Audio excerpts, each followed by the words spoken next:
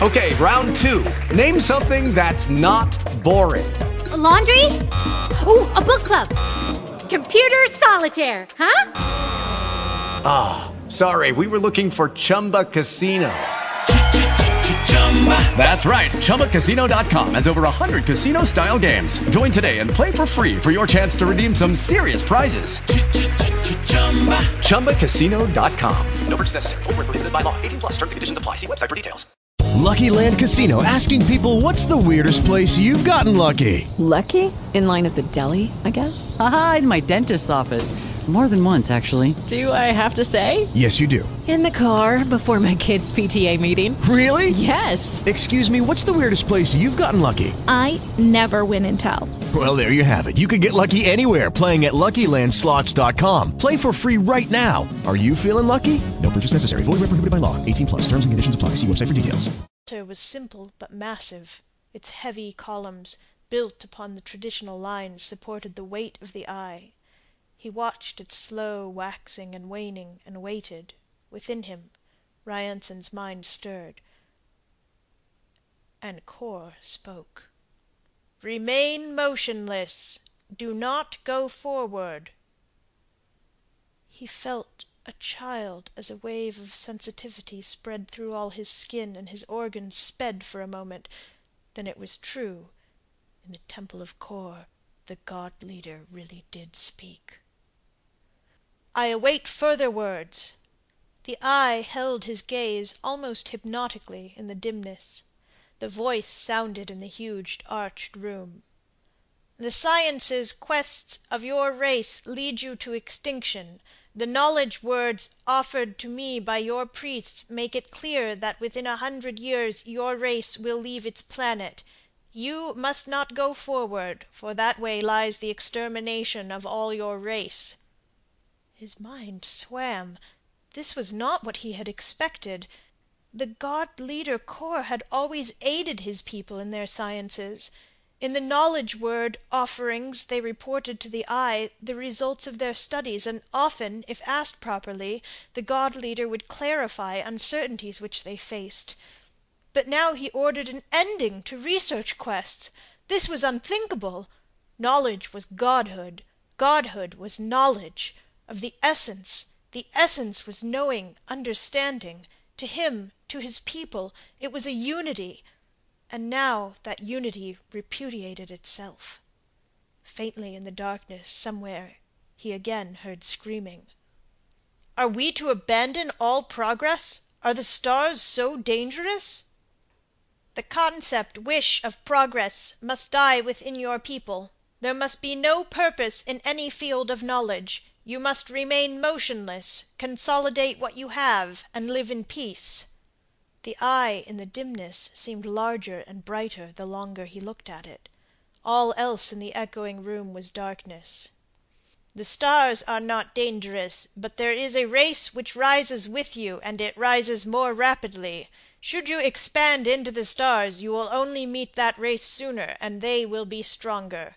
They are more warlike than your people. Already you are capable of peace, and that must be your aim. Remain on your world. Consolidate.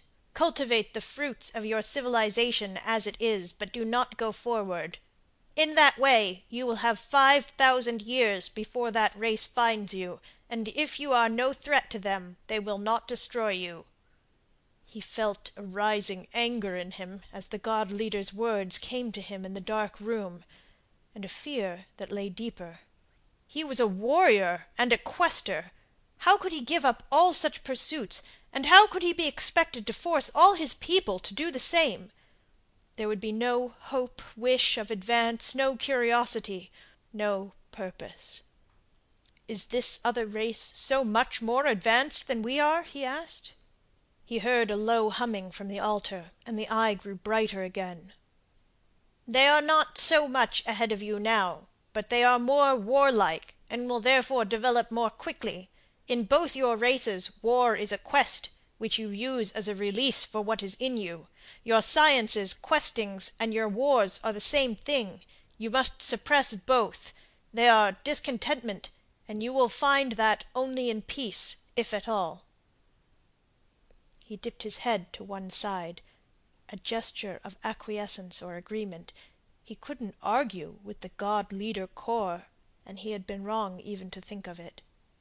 How am I to suppress the race? Is it possible to convince each of them of the necessity for abandoning, forgetting, all questing? The eye hummed, and it grew brighter against the darkness of the carved wall behind it, but it was some time before Kor spoke again. It would be impossible to convince every one. The reasons must be kept from them, and kept from the shared memories. You must not communicate my knowledge words in any way. Consolidate your power, force peace upon them, and lead them into acceptance. The knowledge questing can be made to die within them. Remember that there will be no purpose. In that they must find contentment. The king priest leader of all Herlage waited a moment, and was ready to rise and leave, when the eye spoke again. You must abolish the priesthood. The knowledge which I have given you must die when you die. He waited for a long time in the dim, suddenly cold hall for the god leader to speak again, then slowly rose and walked to the door, the image of the eye of Kor still bright in his vision. He stopped outside the doorway, hearing the soft wind of the city flowing slowly past the stone archway above him. One of his guards reached out and touched his mind tentatively, but he blocked his thoughts and strode heavily down the steps past them. The sound of the wind above him rose to a screaming, and suddenly it was as though he were tumbling down the entire length of the stairway, fragments of sky and stone and faces flashing past in a kaleidoscope, and the screaming all around him.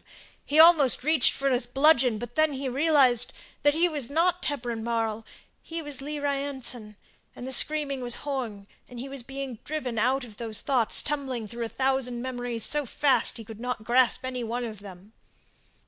He withdrew from Horng's mind as though from a nightmare. He became aware of his own body, lying in the dust of Herlage, and he opened his eyes and motioned weakly to Mara to break the connection. When she had done so, he slowly sat up and shook his head, waiting for it to clear. For a while he had been an ancient king of Herlage, and it took some time to return to the present, to his own consciousness. He was dimly aware of Mara kneeling beside him, but he couldn't make out her words at first. "Are you all right? Are you sure? Look up at me, Lee, please." He found himself nodding to reassure her, and then he saw the expression on her face and felt the last wisps of alien fog clearing from his mind. There were tears in her eyes, and he touched the side of her face with his hand and said, "I'm all right, but why don't you kiss me or something?"